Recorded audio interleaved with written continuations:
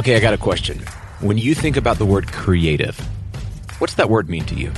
If you're like a lot of business owners, if you're like me, you know, a creative's a person that you hire to design things, to make things look pretty, to work on your brand. But here's the thing. If you're a business owner, you got to think about creativity broader than just that. In fact, I'm going to tell you, if you want to build a peak performing company, you have to be creative. From the Ramsey Network, this is the EntreLeadership Podcast, where we help business leaders grow themselves, their teams, and their profits.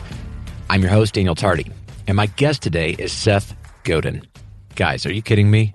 Seth is one of the most brilliant marketers, thinkers, thought leaders on the topics of, well, a lot of things. Leadership, business, certainly all things customer service. And guys, I'm telling you, even if you think you're not creative, you've got to listen to this, because creativity, it's not just something that you do where you're creating things that are visual or designing things. Being creative as a leader means you have a vision for the future. You see what could be and what should be, and then you create that reality. That's why it's called creativity. And you do that through casting a vision and showing people a better version of the future. Creativity isn't just about designing things. Guys, it's about leadership. Let's first differentiate between leadership and management, because they're not the same thing.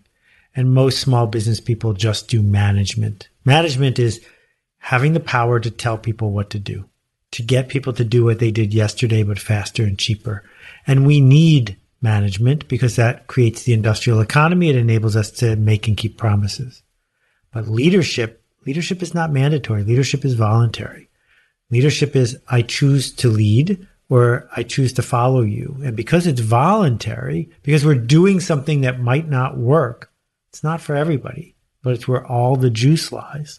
Because when we lean into leadership, when we assert to people that we think something might work, we might feel inside like we're not so sure, but we're offering this tremendous privilege, this gift to the people we work with, which is they're hoping that someone will open a door and shine a light. And that's our job. All throughout building the EntreLeadership area, I was the first employee of EntreLeadership. We don't call ourselves employees. We say we're team members. We don't like the connotation of employees because it implies punching a clock and exchanging dollars for hours. As the first team member in this area, believing in this thing, believing it could be this massive thing that's making an impact in the area of small business, I know I can relate to times that I had a massive vision and desire, but I wasn't sure how we were going to get there. I didn't know for sure that we would get there, yet I was telling people we're going here. And there's this paradox in our minds a little bit of we're really clear and certain we're going, and I don't know if we're going to get there. And you can feel a bit like a fraud at times. You can feel like I'm making this thing up. Why are these people even following me? Yeah, imposter syndrome rears its ugly head.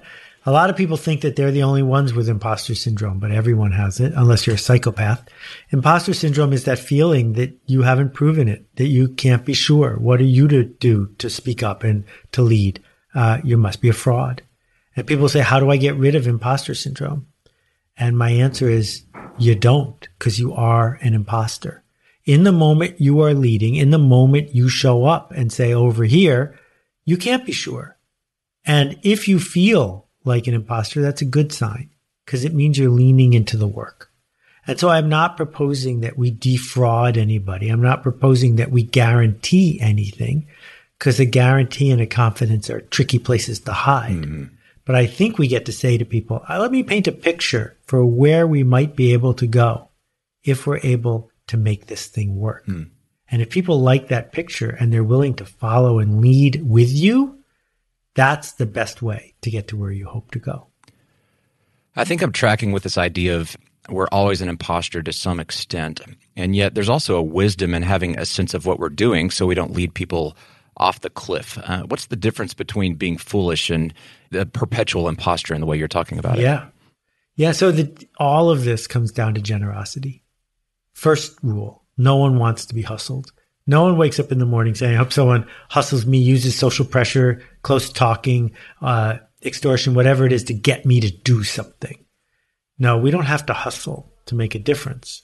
The alternative is to say, what's the generous thing to do? If you saw somebody drowning in a few feet of water and you had a chance to jump in and save them, even if you weren't the best swimmer who ever lived, even if you didn't have a certification from the Red Cross, would you do it? Yes. Or would you walk away and say, I can't prove I can rescue this person? This is great. You jump in the water because it's not about you. It's about them. It's a generous act. And if what you're doing is a hustle, please don't read my book because I don't want to help you. But if your goal is to make things better by making better things, this is the only way forward. It sounds like you're saying that leadership in this context, it's so much less about coming from the head and more from the heart. This human-to-human connection of a desire to help. If somebody's drowning, of course I want to help them out. Yeah, there's an expression, servant leadership, and a lot of people don't get it because management is not servant management. Management is for you and your shareholders, and this is the deal. I pay you and you do what I say. But leadership, voluntary leadership, if we are being truthful, is about helping the other person get to where they want to go. You talk about in your new book, The Practice, that leadership is artistic. I work with a lot of leaders, and I know many of them who would not claim to be artists. I'm thinking about my friend Amanda, who's the director of a occupational therapy clinic, and she does amazing work. But she would say, I'm not creative. I'm not a designer. I don't take pictures. And of course, you and I know that our society has defined art in a very traditional, myopic sense. Well, what do you mean when you say leaders are artists? Yeah, so I fear that Amanda is mistaken. We can all agree that Jackson Pollock was an artist. We might be able to agree that Marcel Duchamp was an artist, but certainly a musician like Philip Glass, a composer, they're an artist. All right, well, we're going to make it a little bit bigger. What about a playwright? What about someone who writes a novel that changes your life? These are artists as well. So what makes them artists if they don't have oil paint? What makes these people artists is they're doing something that might not work. They're creating an opportunity to touch other people. Well, Amanda's an artist too, because if she's able to calm a patient, if she's able to encourage a coworker, if she's able to get a difficult budget through the process, she doesn't have a playbook. She's not sitting there as a cog in the machine checking the boxes. She's doing something just as creative as Marcel Duchamp did when he put a ready-made into an art exhibit, which is, this might not work, but I see the genre. I see what I have to rhyme with. I see who I'm here for. I made this. And I think the best word we've got for that is art. But if we come up with a better one, I'm happy to use it. I love the concept. I'd like to dive into it a bit more because I know often as small business owners, we're looking for best practices. We're looking for ways that are proven to work because we've got to create a profit. We have to make payroll. And there's a fear that if I'm too original or if I go out of bounds, it might fail and I might not be able to pay my people. And Seth, lives are at stake. And so how can I practice this idea of art and originality and things that don't work, yet still guarantee to our team that I'm not going to screw it up for them? Yeah, what a great question. So let's think about the beautifully executed small businesses in your town and mine. The hardware store, the travel agent, the person who had a test prep center. Oh, that's right, they're all gone. Not one of these places made a mistake. Not one of these places didn't follow best practices, and now they're all gone. Where did they go? Well, the world changed. The world changed because somebody else showed up and invented online travel, and someone else showed up and invented the big box store, and you get the idea. So if the world is standing still, please be a manager. We need you to never make a mistake. But if the world is changing, if it's upside down, if we're paralyzed by a worldwide recession and a pandemic and long overdue focus on racial injustice, well, all of a sudden the rules are different, aren't they? Yeah. And if the rules are going to be different, you're going to have to do something that isn't proven. Because if you just wait for someone to copy, it's going to be too late. So I think we all discovered in 2020, there are no guarantees. That black swans are around every corner. That if you were showing people pictures in 2019 of, the red skies over San Francisco, and they said, oh, that's coming? Is that related to the pandemic I heard? No, they're totally unrelated. The black swans around every corner. Maybe it's a chronic slow thing. Maybe it's an urgent emergency. But no matter what, each of us is being called upon to act as if, to show up without a playbook and to invent the future, not just participate in the present. And I think that work is best done with a practice. I don't think you should wait till it's an emergency. And I don't think you should just do it a little bit. I think you should do it on the regular. You still have to manage. You still have to make a profit. You still have to make payroll. That's a given. Those are table stakes. Now what? Now what are you going to do? I love that. I'm thinking about my friend David. He owns a HVAC company in Kansas. And if David were on the call with us right now, I imagine he would be saying something to the effect of, wow, that's inspiring. That's really great for companies like Dave Ramsey or people like Seth Godin who write books or technology companies that are always having to be on the bleeding edge. We have an HVAC company. We have technicians who are trained to do this a very specific way because there's science that's involved and we don't need them to be creative in people's crawl spaces. We might start a fire if we do that. So for David, who's trying to lead his company forward and he realizes, I want to be a peak performing business. I want to figure out this creativity thing. But the nature of our business is so utilitarian. It's so, you might even call it basic, white rice. How does someone like David tap into this idea that as a leader, and for him to be really responsible and be generous with his team and in his work and their community that they impact, what does it look like for him to go on that hero's journey of becoming an artist the way you describe it? All right, well, David, let's get real practical. I think you only have two choices. Either your motto is you can pick anyone and we're anyone, or your motto is we're the only one and we're worth paying extra. You'll pay a little bit more, but you get more than you pay for. It's one or the other. If it's the first one, if you are following in the footsteps of so many who have come before, then in the old days, you'd buy a bigger Yellow Pages ad than anybody else. Or in the old days, you'd hire a salesperson who would call businesses in your community one after another. In the new days, maybe you hope that you win in Yelp or Google when someone searches on you. But basically, you're a victim. You're a victim of, did I get picked? If I got picked, can I get away with charging a nickel more than the standard price? But if all you're doing is making average stuff for average people, showing up for average customers and doing an average job for an average price, why exactly are we calling you the boss? You're doing very little. Your technicians are doing all of it.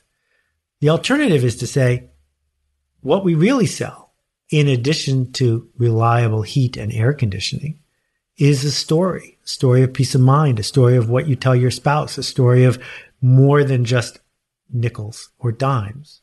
And I can tell you about a super successful business in my neighborhood that does exactly what you did. I called 5 people when our furnace went out in our 100-year-old house. And I don't care. They're all the same.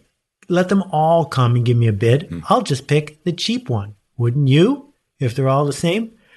And the first person came and he put booties on. And I'm like, the stairs are right to the basement are 2 steps away. Just go ahead. He said, no. We want to treat your house like our house. And he said, I'm going to go downstairs and check it out. But while I'm downstairs, would you take a look at this? And he hands me a 2-page, single-spaced, typewritten sheet. And on it are names and phone numbers. And he says to me, these are your neighbors. You might recognize some of them. They've all volunteered to add their name and phone number to our list of references. We're hoping you will too when we're done. I'll go downstairs and look at the furnace now. And after I got to the 5th name I recognized, when he got to the top of the stairs, I said, you're hired. I called the other 4 people and I canceled their appointments. Wouldn't you? Who's going to say to themselves and their spouse, oh, well, we had the best person here, but I shopped around and saved $50 right. And now I have to live with everything that goes wrong forever. Right? So my question, David, is what would it take for your organization to have a sheet of paper like that one? Or let's just think about how the Internet of Things and technology changes, because you didn't sign up to understand TCP/IP and always on and the rest of it. But guess what? One of your competitors is going to show up and say, with 24-hour a day monitoring, I'm going to be able to cut the cost of this and this and this, and I'm going to build a network effect and. Well, that's scary because no one in Kansas has ever done that before. But the first person in Kansas who does it is going to clean the deck because that person is going to have every single business, the ones who have the most money at stake, hiring them to set up that sort of network effect monitoring because it's too expensive to be left out. Again, we're seeing technical change, emotional change, marketing change all show up forcing you to lead instead of waiting to be picked. So I'm curious, that moment when your friend, the HVAC guy, comes upstairs and you say you're hired, what was the magic? What you didn't know in that moment whether he was qualified to do the job or not at a technical level, but there was something that you felt that was very significant that he intentionally created. How would you summarize the art in that moment? What is it that we're creating as leaders?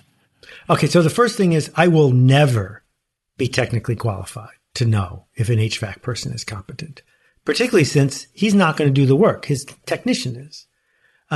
So I have to start by saying your customers aren't as smart as you. But then the second thing is that many customers still want the cheapest one. And you know what? They shouldn't be your customers. Send them the phone number of your competitor. Send your competitor every single person who thinks price is the most important thing. And you will be left with the smallest viable audience, the smallest group of people who value something other than price. Because there are two ways to look at the world when you're buying something. And you don't need, want, or deserve every single customer. You just need your customers. You know, Dave Ramsey has one of the most popular radio shows in America. And yet 90% of the people in America don't listen to it. I write best-selling books, and yet 99% of the people in America have never read one of them. Fine. It's enough. Focus on your people. Ignore the rest. What's the drawback on competing on price? It sounds like you're saying it's a race to the bottom. You're never going to win that race. First of all, you commoditize kind of what you do, and it just becomes a transaction. But as leaders who really want to build a lasting legacy, impact, build a great team, do something remarkable, why should price be a non-issue? Well, every once in a while, someone can actually systemically, structurally win on price. Walmart pulled it off for 20 years. That's really rare. Instead, what you end up doing is apologizing all the time and using price as your excuse. Well, what did you expect? It was cheap.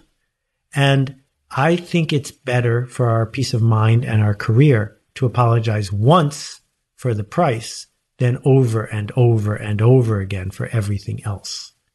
And the second thing is that in order to win on price, you have to cut more corners than anybody else. That's how you do it. And some corners are easier to cut than others, but there's always going to be someone who's going to cut one more corner than you. And that means you don't get to work with the people you want to work with. It means you don't get to treat people the way you want to be treated. That maybe you believe you shouldn't be dumping your used gas without putting it in the proper storage container. Yeah, but you have a competitor who's doing that. And if you don't do it too, you're going to lose. Well, all of a sudden, we end up with, a doping scandal. We end up with somebody who says, well, everyone did it, so I had to cheat. Yeah, you don't have to cheat because you don't have to race against those people. Well, Seth, for 10, 12 years now, as I've been helping build and grow EntreLeadership, I've been taking your prescriptions and applying them best I can in my own leadership. And today, I'm so honored and humbled. I get to lead a team of 100 or so incredible coaches, creative people, live event production people. I get to work with Dave Ramsey and serve on our operating board at Ramsey Solutions here. And I literally get out of bed every day and I'm like, when are they going to figure out that I don't qualify? I don't deserve to be here. I'm a college dropout, 2 generations off the cotton farm in West Texas. And yet every time you tell me, okay, you got to lean in to the vision, you got to create things, you got to ship, you got to execute, go for it. Somehow magically, this stuff works. And being artists and being creative and seeing ourselves as leaders, this is what we do. We follow our hearts and we jump in before we have it all figured out.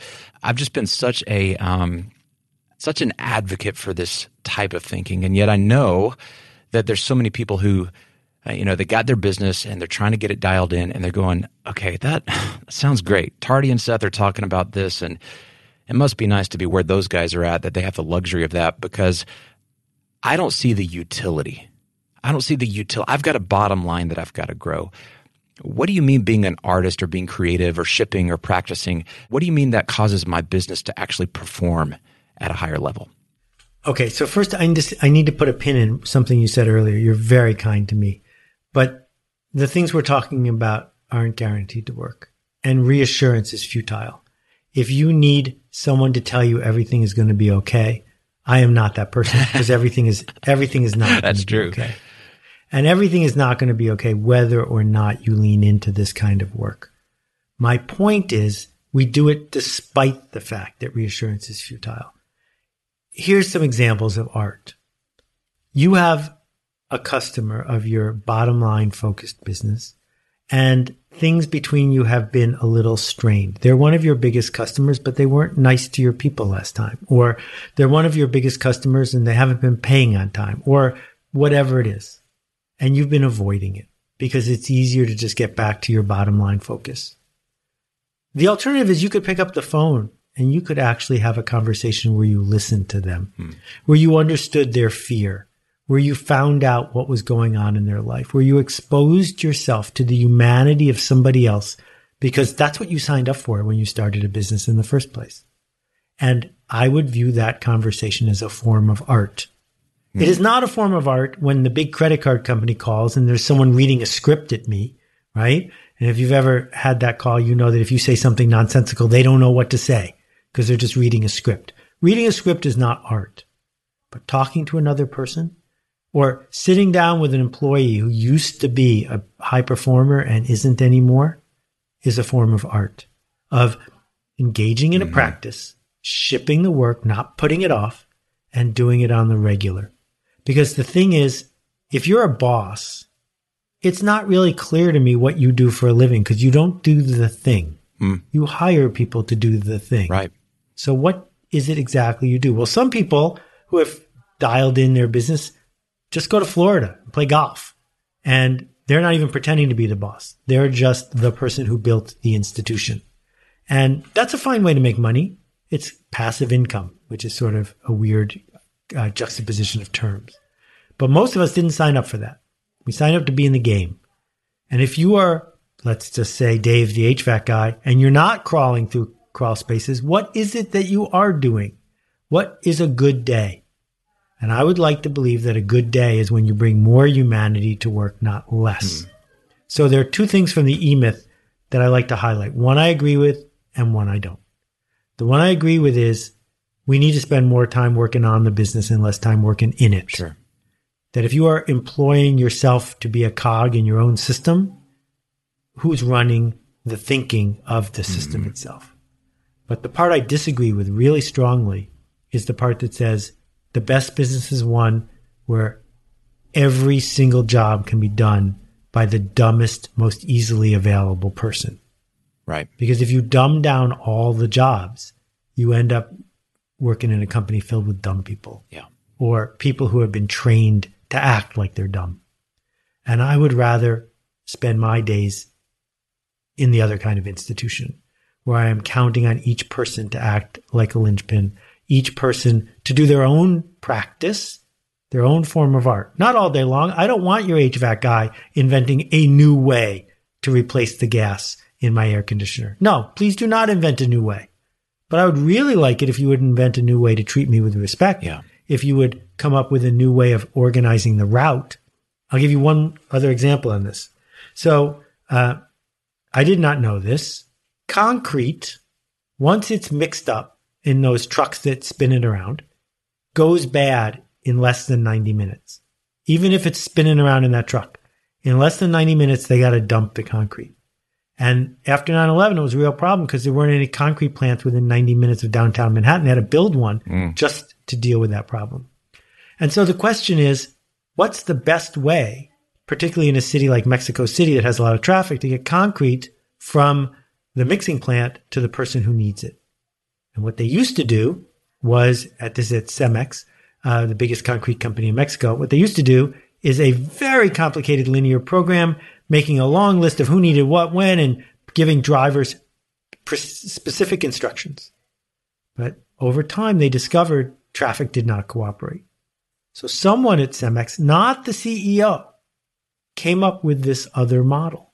And the other model is all day long, as the trucks are driving, they are making real-time allocations as to which truck is going to go where, based on calling people on the phone at first, and now it's probably on the internet, to say, oh, I'm on this corner, who needs this now? And that flexible system has probably totaled up $1 billion in savings for that company. Amazing. So is that what they do for a living, or do they mix concrete for a living? Right. I think they come up with answers to interesting questions for a living. You're hitting on something I teach our business owners a lot, is that this progression of in business, you start out, you do get paid for what you do. You have to be the chief everything officer and ship the stuff, make the stuff, order the inventory, count it. But if you're doing it right, you start getting paid less for what you do, and then you start getting paid for what you know, and eventually you start getting paid for who you grow. You're mentoring, you're guiding, You're bringing energy. You and I have talked to the guy who built a business, replaced himself, and then went to Florida and just played golf. That guy's miserable.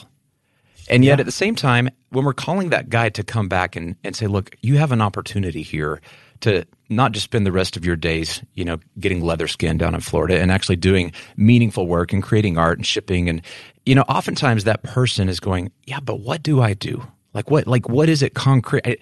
This sounds inspiring, but also sounds a little bit mushy. What is my job description at this point? Exactly. Well, so let's be honest. The industrial system we live in created the world that we enjoy.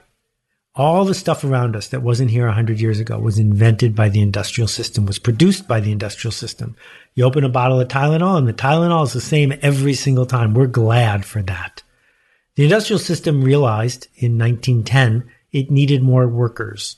So we invented public school, and we began to indoctrinate people into a mindset of get the right answer, only do what's on the test, don't take any blame or responsibility, show up and do what you're told, listen to the boss. I can come up with 20 other rules, right? And that's what successful people did often to become successful. And then all of a sudden, one day, you get to the top of the hierarchy and you say, now what do I do, boss? And you realize you are the boss. And there is no rule book. You're writing the rule book. And then the technology starts to change. And we discover that people can work from home. And we discover that a big idea is worth more than 500 day laborers picking up 500 boxes and moving them. So where is that all going to come from? Well, we have to unindoctrinate ourselves, unbrainwash ourselves, and believe for a little while, wait a minute, maybe my job is not to do my job, but to figure out what my job is and to be comfortable with that. Or if not comfortable, at least be a professional and say, this is hard, and that's why I'm getting paid to do it. Practically, when you're doing that, is it go read some more books, meet some people you haven't met with? What are some actions I can take as a business owner who's trying to figure out what is my new job? And it's this total, it's foreign. There is no job description. You can't Google what is my job now and get the template for this. So some of that is, it's a wrestling, I imagine. But what are some ways that you can shake up your environment or get new inputs that might help you inform what that could look like for you? So the first word of the subtitle of my book is shipping, as in shipping creative work. And that's the only way forward, is to ship the work. And it will be very good at first. There's this thing some creative people do called morning pages, where every morning the first thing you do when you wake up is write 3 pages of anything, not practical. And Julia's point is overlooked by so many people, which is it doesn't have to be practical. You never need to use it. It doesn't even have to be about your work, but you have to write 3 pages. And people hate it. They hate starting this process because they say, but it's not very good. What if someone sees what I wrote? People write in their will, no one is to read my morning pages. What? No one wants to read your morning pages. Don't worry, buddy. But the thing is, that's an act of shipping creative work before it's ready. Here it is. So, I love it when people buy my books and other books. I think it's great to take workshops, the Alt MBA and the other ones we run, change people's lives. But don't start there. Start by shipping creative work. Start by finding one person who needs to be talked to, one idea that needs to be challenged, one problem that needs to be solved that no one solved before, and solve it poorly. Because that's how you started your business, right? When you started, you weren't the best inventory counter or the best, HVAC guy. You just started. And that is where we need to get back to, which is all around us. There's work to be done, and waiting for perfect is going to be means you're going to be waiting for way too long.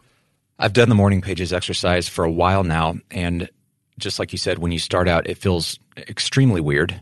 And not only is nobody else going to read it, but I found that I never went back and read it. And the value then isn't, I write words on the screen and then somehow that's going to get shipped out to somebody. So what's the value? Why am I doing this? It's something about the practice, I imagine. That's right. So at Harvard University, there's a really important building called Cruft Hall. Cruft Hall is where the radar was invented and lots of other really cool physics devices. It's the physics building.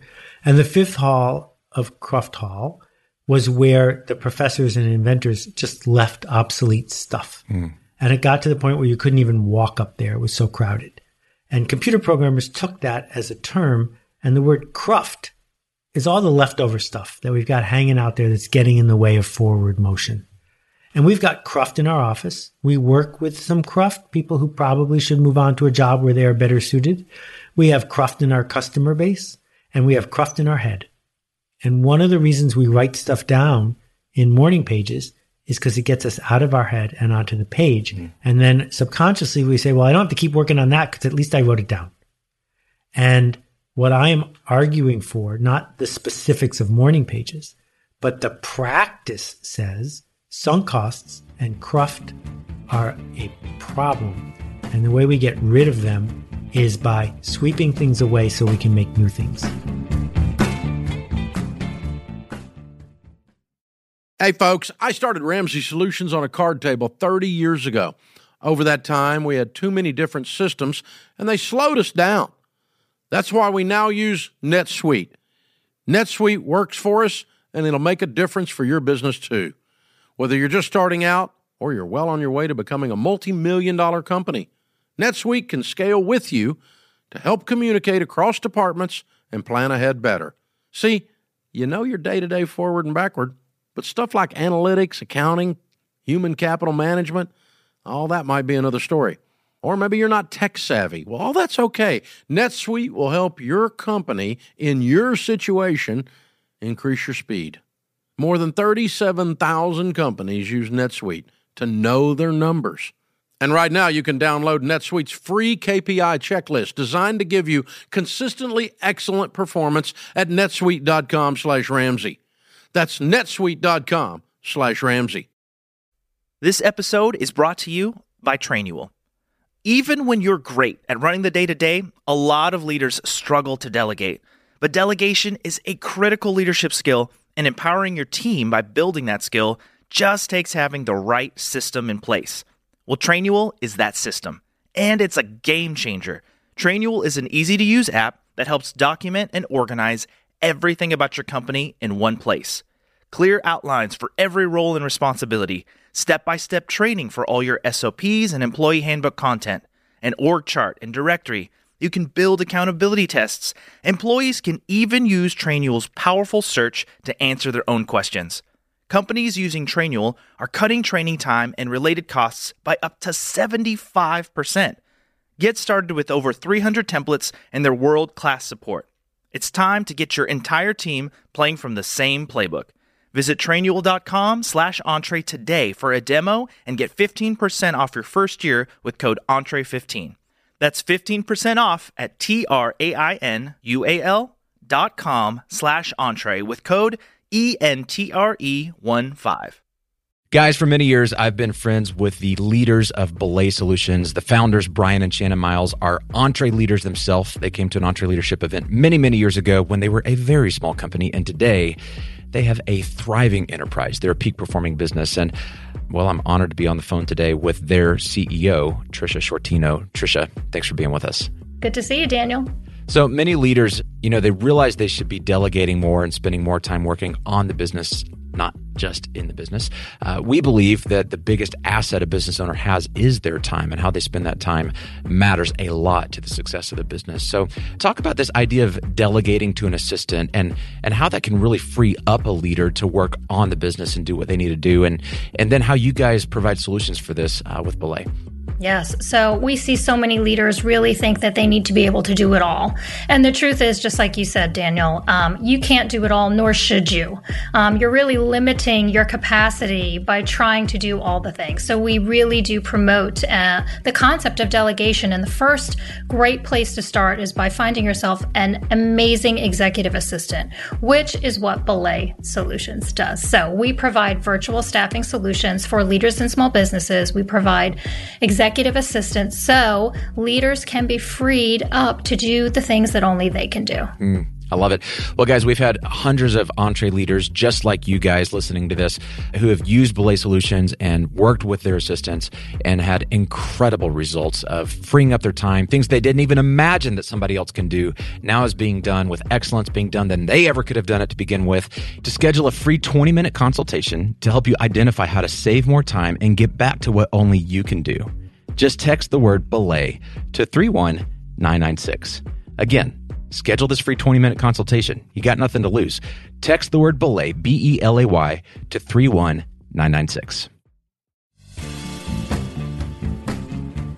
We've been talking a lot about how leaders, small business owners specifically, can be more creative, do things that are more meaningful, more fulfilling, and develop as they're becoming an artist and just kind of taking that to a new level. And we also know that part of our job is to influence the team. Our friend John Maxwell says that leadership is influence. How do we get all this stuff into the team? Is there such thing as a culture of practice? Can we build that in our organizations? Yeah, great question. So what's culture, right? Like if you open up a container of kimchi or some yogurt, you know what culture is, right? Because bacteria. One little thing touched another little thing, touched another little thing. Culture is the way we do things around here. Culture is people like us do things like this. Culture is what happens when all of your people are watching you all the time. And if you are celebrating the person who got a big sale, even though he or she cut some corners, that becomes part of your culture. If you are publicly denigrating somebody who tried something creative that didn't work, that becomes part of your culture. The person who gets the Employee of the Month parking space has made an announcement through their actions about what it's like around here. And at the International House of Pancakes, my favorite foreign restaurant, if you go there, you'll see near the men's room, there's a plaque of Employee of the Month. The way you end up Employee of the Month at IHOP is you do exactly what the boss says. So if that's your culture, then don't be surprised that there isn't a practice of creativity and generosity and connection and leadership and art. On the other hand, if Employee of the Month, whether it's literal or figurative, goes to the person who did something that didn't fail, that didn't work, takes responsibility and gives away credit, then tells everyone what they learned, that will happen more. And it will happen more at the very same time your bottom line does just as well, if not better. They're not related. Perfectionism and perfect are different. And good enough is a very precise term. It means it's good enough. You don't need anything to be better than good enough because we already defined what you did as good enough. And now we have resources to make things better, but better doesn't feel like perfect. Better is simply better. I'm thinking about a lady on our team, and she's newer in her career. And I love this lady. She's a fireball. She's also a bit of a bull in a china shop. And I was in a meeting with her recently. And as the leader of this area, and we've got the strategy and we've got our objectives, and she came in to report on something. And the way that she articulated what she wanted to do was a bit reckless. Yet the ingenuity, the risk that she took, the art that she was trying to ship here, there was part of me that thought, I love this because I see me and you 15 years ago when I was being reckless. And then people would slap my hand and say, you can't do it that way here. You got to do it this way. But I kept pushing and pushing and pushing. And I found this tension in my spirit, Seth, of not wanting to squelch this thing that I knew was over time the key to her becoming successful. And yet as a leader, I saw something that needed to be refined, to be polished a bit. As leaders, how do we steward this responsibility of helping mature and groom our people and also not force them to be cogs in the machine? Exactly. So reckless is an important word. So is fearless. We don't need someone who's going to be reckless because that means they don't care about the outcomes and they don't care about what they break along the way. But we also don't need someone to be fearful because that's too much fear. Fearless sits next to reckless, not good either. What we need is someone who understands the genre of what it's like around here, who understands how to talk about their ideas. And then, number two, someone who doesn't need us to take responsibility for their actions. They need to take responsibility. And what that means is we can create a culture where people do experiments, they do art on the small, where if they are wrong, the cost is pretty low. You shouldn't say to a new employee, oh yeah, you take over our email database and try whatever you want, because within a week you're going to be out of business. But it's totally fine to say, here's 100 email addresses of customers we know are resilient and like us. Go test some things on these 100 people. And if it doesn't work, it's your fault. If it does work, it's your fault. Go. Get back to me later. And it's the experiments and the mistakes in the small that permit us to gain confidence to do it at a different scale because we've learned the genre. And often big organizations fail not because they have reckless people, but because they're so afraid of big mistakes that they refuse to have little mistakes. And then out of nowhere comes an organization like Slack, right? That completely took Microsoft and others by surprise. Microsoft could have launched Slack in a weekend with 3 engineers, but they didn't because they didn't want to make a small mistake. And as a result, it costing them billions of dollars to catch up. I want to talk about this idea of experimenting. Our friend Jim Collins wrote the book, iconic book, Good to Great, and talks about this illustration of musket balls and cannonballs. And if you picture the old naval warships, the idea with a musket ball is they would shoot the musket ball to their enemy ship with just a little bit of the black powder, because black powder is limited and we can't use it all on a cannonball that misses because then we're screwed. And so you calibrate with these musket balls, and finally you hit the edge of the ship and you go, okay, we got the calibration dialed in. Now load a cannonball and go big. And you're almost guaranteed the cannonball is going to hit at that point because you've experimented your way to that conclusion. So many businesses have heard about this idea of we should be experimenting, we should be testing, especially when it comes to web and analytics and marketing. But there's something bigger than that, and that's this broader culture of experimenting, this mindset of testing things and taking risks all the time. And at the same time, we're trying to do this in a way that's not fatal. We don't want fatal failures, but we want lots and lots of little failures all the time because that's how we learn. Practically, how do we teach our teams to take on this mindset of experimenting? You know, you gave one option of, here's 100 email list you can experiment with, but with our customers in the store, out in the field, we want to be experiencing incredible customer service that's consistent all the time. And simultaneously, we're trying to encourage experimenting, which could be a little bit in competition with that short term. Oh, it's totally in competition. And I think the only reason you want to be consistent all the time is because you're afraid. It's not the same customer. It's different customers. The overworn story of Zappos, he wants people to be on the phone for 3, 4, 5 hours a call, right? Why? Because his people are experimenting as they do that to discover interesting ways to engage.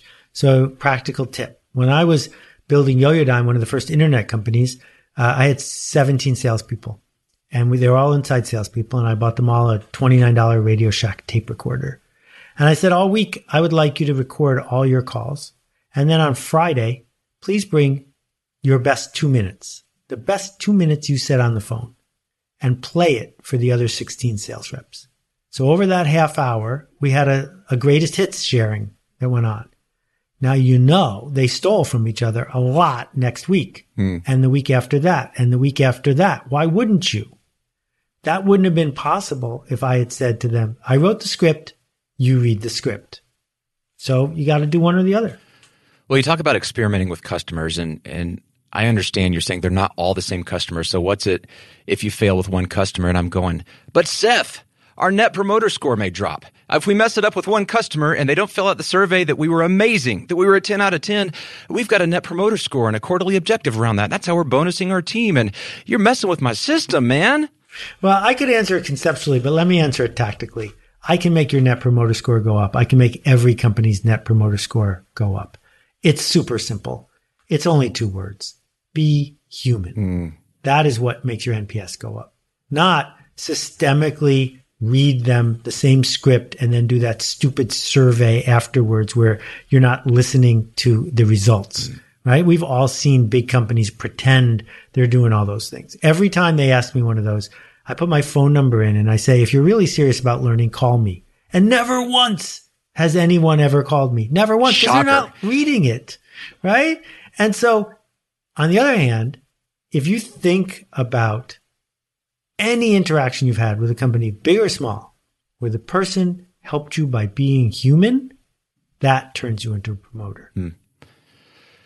When we're hiring people, I think so many of our culture issues, if we let the wrong people in the building to begin with, they bring their baggage with them. If we bring in people who are transactional, who aren't human, who are coming at this just with their head and not their heart, there's a responsibility we have as gatekeepers to attract and bring you said it before, people like us do things like this. In the hiring process, it's really difficult because you only have so many interactions with people to figure out, are they like us? So how do we hire for people that are going to be artists, they're going to ship, they're going to be creative, that are going to be human? Because I'm looking at a resume and I may have a few interviews and then we got to take a risk and drop them in. But those consequences can be lasting. Those consequences can be haunting us for months and months if we get the wrong person. Yeah, I think that American corporations have way underestimated how important it is to hire the right people.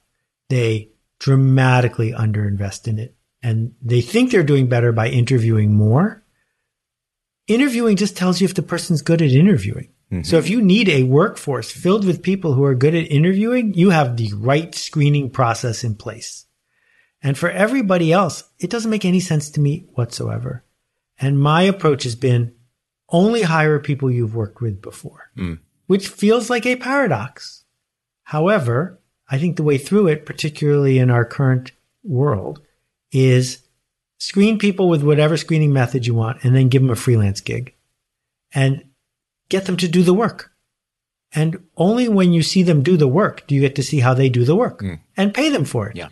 And creating a bench of people who are regularly creating value for you and getting paid for it, and then only hiring people from that bench, it feels to me like it takes you way closer to hiring the right kind of people. I love that. Well, we agree on principle. We have a little different take on that here at Ramsey. Not as much do we do the freelance thing, but we ask people who work here, who are like us, who are your friends that are like us? And we incentivize, we actually give out bounties for, hey, if you bring somebody on that's your friend, and they got to be a thoroughbred, they can't be a donkey just because you're going to get a bounty out of the deal, but they make it through 90 days and it turns out, hey, they're like us too.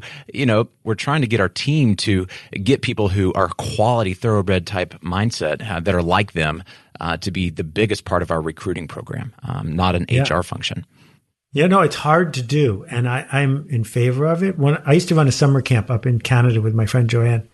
And it was really hard to get kids to bring other kids, even though it was a life-changing experience. And we discovered why, because they had their city life and they had their camp life. And if they invited city kids to see them at camp, then they'd be busted.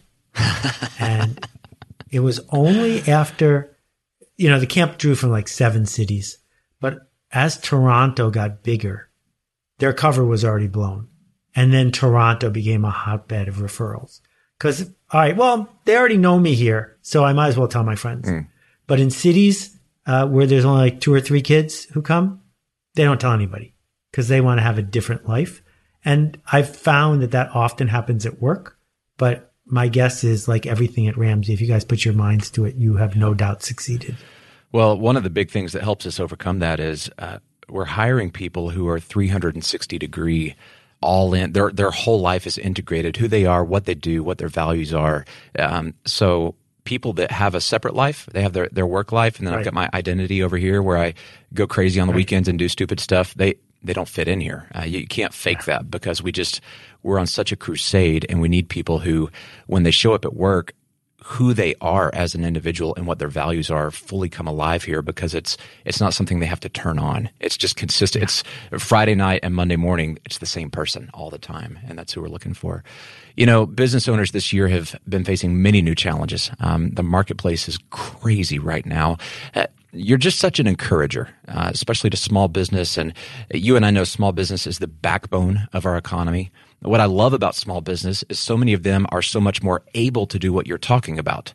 The manager of the local IHOP, well, he's a part of a system that's this big machine. And I guess if that CEO got on board with Seth's stuff, maybe he can influence and shift IHOP over time. But small businesses, they're nimble. They can float like a butterfly. They can sting like a bee. They can hear this podcast, and Monday morning they can do something different with their team as a result of it. And by Friday, they're getting new fruit from that action. So what would you say to encourage business owners right now who they've had a challenging year? Many of them are having to let people go. Many of them are tighter margins than they've ever had, or even taking on extra jobs on this. I've been meeting with business owners taking on jobs delivering pizza just to keep their business alive because they don't want to let their team go, and they love what they do and they believe in it. And yet they're tired, Seth. Many of them are exhausted. Many of them are wondering if they need to throw in the towel even. And to me, that's a tragedy, because these are the salt of the earth kind of people that you and I both love and are inspired by every day. What would you tell them to encourage their hearts right now? Well, the first thing I'd say is there's no shame here. If you need to take a break for your mental health, take a break. If you aren't able to go to work tomorrow, no one's going to criticize you for this. This is a calling, this idea of being in small business and making something out of nothing without the wind at your back, competing against systems that seem stacked against you, it's really hard. But if you're on this journey and you're able to sustain it, don't race to the bottom. You can't outcomply your competition. You can't outwork the old version of you. Burning the candle at both ends means you end up with no ends. When we think about people who have done important creative work, who have built anything that matters, unlike what you read in the media, it didn't take a weekend and it didn't take a month. It took 7 years. It took 12 years. It took 5 years. It's a practice. So I can't tell you anything you should do that's going to work by Friday. What I can tell you to do is, if you care about this work, create a practice, because the practice insulates you from your exhaustion. It insulates you from making a new decision. You know, I've written 7,500 blog posts in a row, and tomorrow there will be a new post on my blog. It will not be a new post because it's perfect. It will be a new post because it's tomorrow. And I made this decision once 20 years ago, and I don't have to make it again. And I made the decision to brush my teeth twice a day 55 years ago, and I don't have to make it again. And so figure out what decision you can make now that you don't have to reconsider. And I think that decision is about a practice of shipping creative work, of becoming resilient, so much so that your competitors hate change and you think it's fine because you know there's going to be wind. And the thing about sailboats is the person on a sailboat doesn't care which way the wind is blowing. They just need there to be wind. And there's always going to be change. So if we have a practice, we will be able to figure out how to dance with it.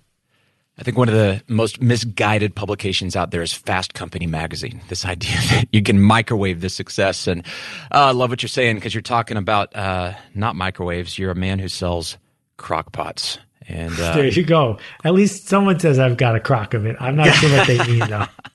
Well, I want you to plug your book because it's great. You were generous to send us a galley copy, and I want people to get this. All of your books have had such a profound on Dave, myself, our audience. You just have such a way of getting us to think differently, be inspired, think out of the box a little bit. What do you want people to know about the practice? Well, it's a little book. It's a quick book, and you won't win any prizes for finishing it. But what I hope it is a thing you can come back to and that you can share with your team. That the reason it's worth writing a book and not just a blog post is if a whole bunch of people read it together, they have a shared vocabulary. They know how to talk to each other about where to go next. So it's not a roadmap, but it's a compass. And I think it's a compass that points toward possibility, that gets us out of our indoctrination and into service, which is what we set out to do in the first place. And it's pretty easy to find if you just look for the practice. I've written up a summary of it at seth.blog/thepractice. But even if you don't buy my book, I hope that this conversation helped you realize that working on your business and the relationships that you have with the people who work with you and who you serve pays off in many, many ways. And we all have this opportunity. You know, you and Dave have been leading this charge for a long time, and it's easy to say, I need to get back to work. But as I'm writing on my blog. Now, maybe what we need to do is get back to magic because plenty of people can do the work, but you might be the only one who can do the magic. I love that. We've got a little bit of time here, and so many people, if they YouTube Seth Godin or Google Seth Godin or jump on your blog, I mean, you're everywhere. Yeah, you can find Seth talking about these great ideas all over the place. Let's get personal for a second. Things you don't always talk about when you're plugging your books and talking about these great ideas. What is Seth Godin up to? What does your next few years look like? Where's this guy going with this blog? Are we going for 15,000 blog posts and then 30,000 and just to infinity and beyond? Or what's the beyond? Yeah, what are you excited about these days? I think that the pandemic gave us all a chance to pause and think really hard about the race and what the purpose of the race is and what we're keeping score of. So I don't keep score of how many books I sold, and I don't wake up in the morning thinking about what win can I get toward next. I'm really focused on where's that small circle of people who are either physically around me or a click away. What are they doing to make things better? So when I hear from my friend Michelle, who built a school with no support whatsoever in Nepal, or my friend Jody, who before she went to medical school, went to Haiti on her own and set up a school for nurses, right? No one said, do that because it'll get you into medical school. That's not why she did it. No one said, here's a permit. You can go start this. She just did. And when I wonder about my next thing and I wonder about the impact of the work, what I'm looking for are stories of people who figured out how to use generosity as an engine. Because the thing that makes humans distinct is the way we live in community. Because it's community that forms all of our memories, and that nobody goes to bed thinking about how much money they made that day. Deep down, what we understand is there are people around us, and maybe we made a difference for them. There's a lot of pain and trauma in the United States right now, and part of it is a failure of community. How do we overcome the indoctrination that wants us to be cogs in the industrial system and instead lean in to what we could do? Yeah. So that's not an answer of did Seth Godin make a banana milkshake for breakfast today, but it is what is guiding my work every day. You talked about not keeping score. I think it's admirable, and I get it, and I've worked to grow in that direction. I'm such a performer and goal setter that I think I have this engine that says you have to keep score. You have to keep score. You start thinking about legacy and the impact we make as leaders. If we're not keeping score, how do we know? Is it a feeling? Is it you get a letter from a customer? Let's talk. If you got a minute, let's talk about keeping score, because all the metrics are false, right? Roger Bannister would lose every race he was in if it was being held today. Right. So if he went to bed thinking he was great, well, no, he was just great against those people that day, right? We're creating these magnification of small differences as a way of fitting into an industrial narrative that's all about scarcity. And scarcity has a place. But what we're learning is scarcity is being replaced by something else. So there used to be one Billboard Top 40 chart, and now there are dozens and dozens because genres don't compete against each other. It's not like I had a choice between Pat Boone and Metallica, so they don't belong on the same list. And if I wanted to, I could look at how many more books Dave Ramsey has sold than Seth Godin. So many more books. Would that change the way I write? Would it change the way my day goes? I don't think so. What would happen if instead of scarcity, we kept track of something else? So what's my legacy? My legacy is the people I taught. What did they teach other people? You know, I started the Alt MBA 5 years ago. It's now run by people who aren't me. What are they teaching? And now we've got 5,000 graduates. What are they teaching? These numbers aren't gigantic, but when 5 gets you 5, gets you 5, gets you 5, now you're starting to change the culture. And so when I think about the false dichotomy between either you're keeping score or you're not, maybe it's what am I contributing to an abundant world of possibility versus how am I seeking to seek out false measures of scarcity that are just to fulfill my short-term need to feel like I'm winning something. You said all the metrics are false.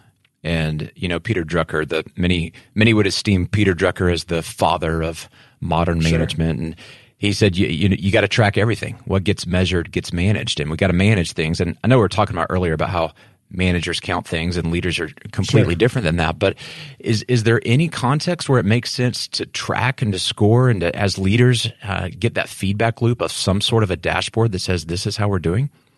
Oh, in the industrial age, you must do that. You have no choice. In the industrial age, a machine is better than a different machine if it is more productive. In the industrial age, Peter Drucker, who was the guru of industry for sure, scientific management came first, but for that 50-year run, what gets measured gets done.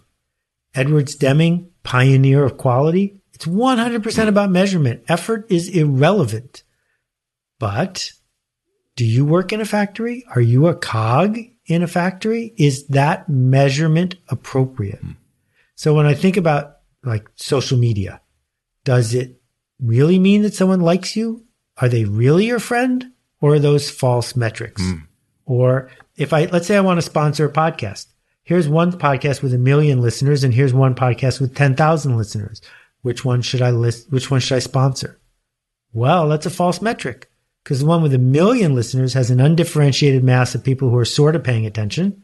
And the one with 10,000 listeners are exactly the right people in the exact right state of mind who are eager to solve their problem. False metrics, right? Just because it's easy to measure doesn't mean it's important.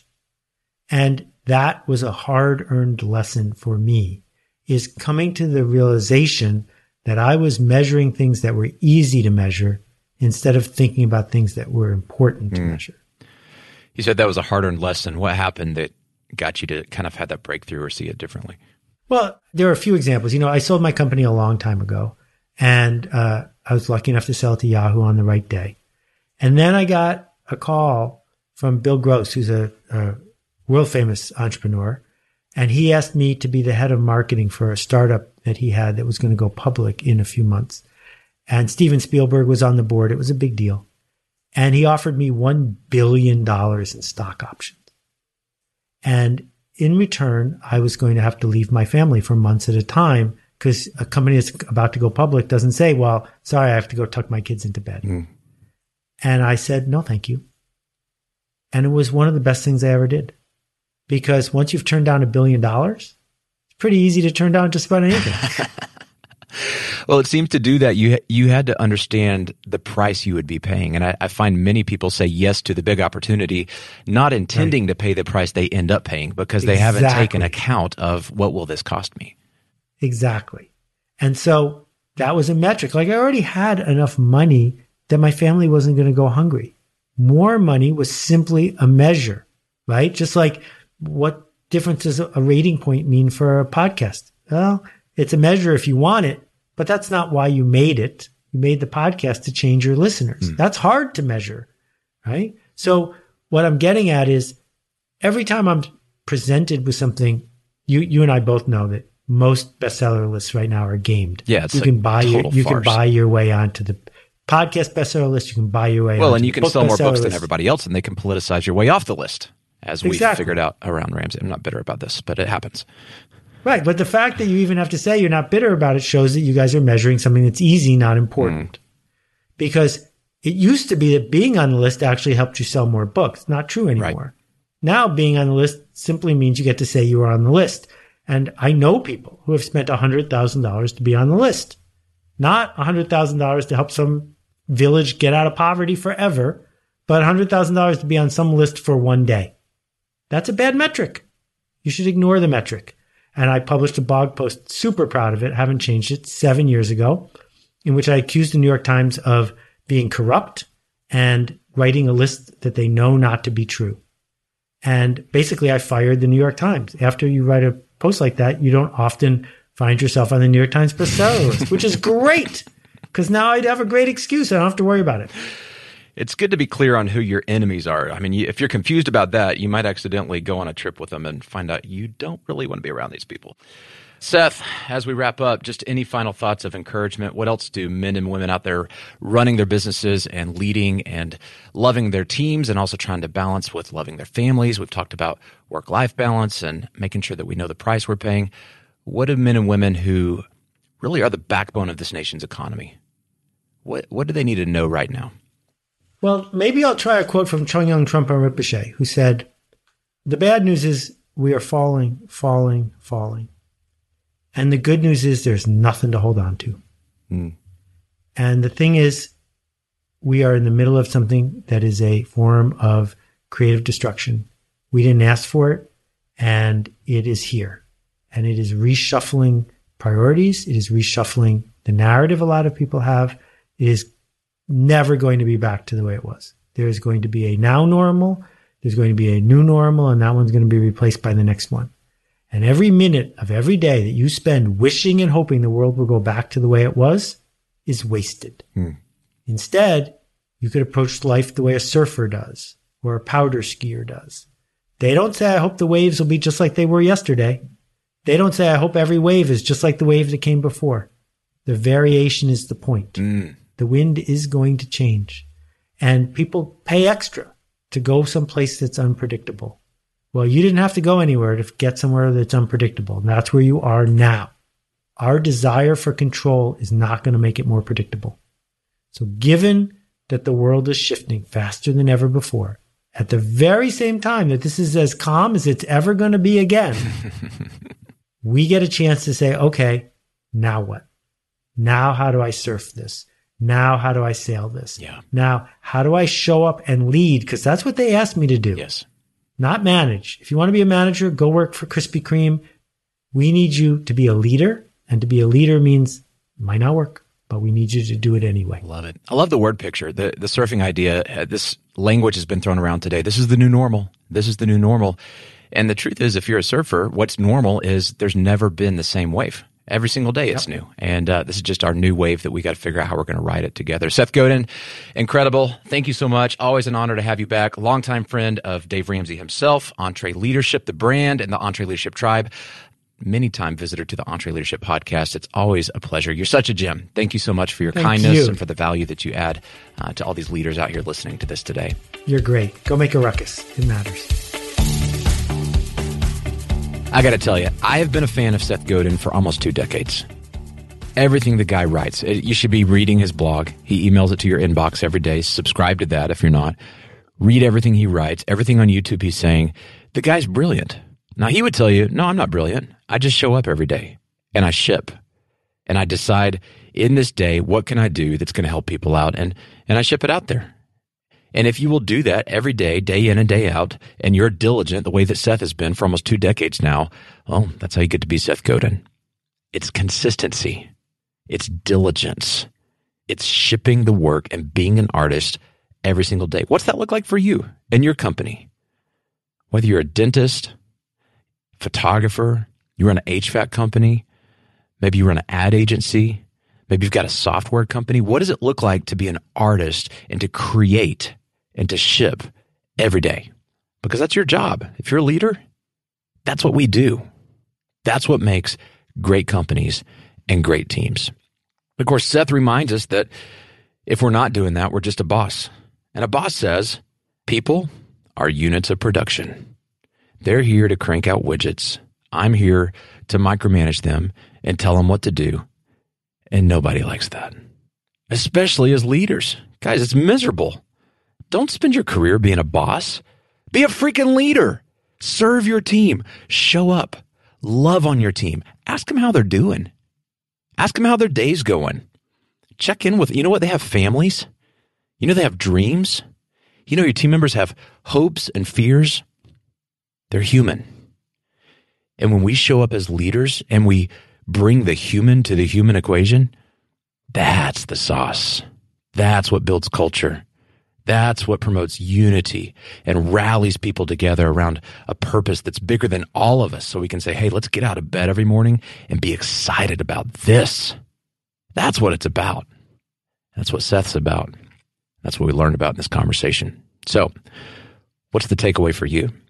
How are you going to be a little more human, a a little bit more of an artist and a little bit less of a boss, and show up. Hey, I got to tell you, if you feel like you're in a rut, if you feel like it's hard to show up, you're going, I'm not motivated, or I'm kind of in a funky spot, I can't get my head in the game. Most of the time in my life, when I've been in that spot, I look up and I go, you know what? I hadn't read a book in a while. And in today's world, where everything's a tweet and digital, and you pull out your phone and next thing you know, an hour's gone by and you hadn't learned anything. You know why? Because you hadn't learned anything. Because you hadn't read a book. Guys, you've got to be reading. If you're a leader, you got to be a reader. That's how it works. Make this a habit. You guys know this. You've probably read some books, but if you're like the rest of us, we get away from the habit and we get in that rut and we go, oh, what's going on? Well, we stopped the input of fresh ideas and oxygen into our minds that make us inspired, that give us practical information to go, oh, I'm going to try a new approach and shake it up a little bit. So we know that. And because we know that, we put together an incredible resource for you guys, free resource from the EntreLeadership team, 100 books every leader needs to read. 100 books.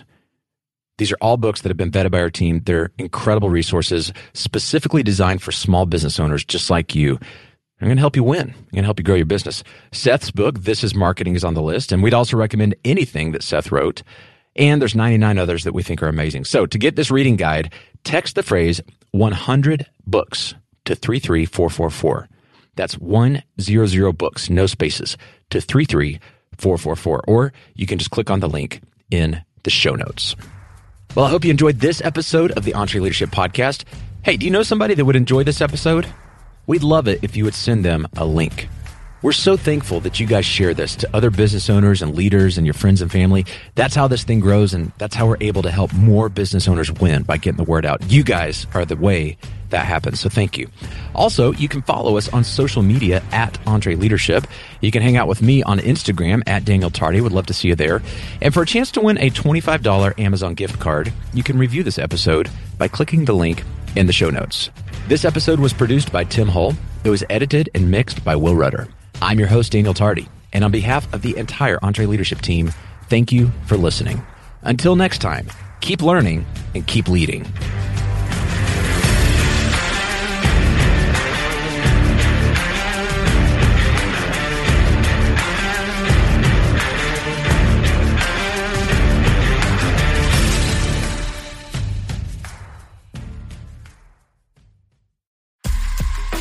If you enjoy this podcast, you should check out other great podcasts from the Ramsey Network, like Borrowed Future. Not so fun fact, America has a $1.6 trillion student loan crisis, and it's out of control. I'm George Kamel, host of the Borrowed Future podcast, where we uncover the underbelly of the student loan industry and show you what you can do about it. It'll inspire you to see that it is possible to avoid student loans and graduate college debt-free. Listen to Borrowed Future wherever you listen to podcasts.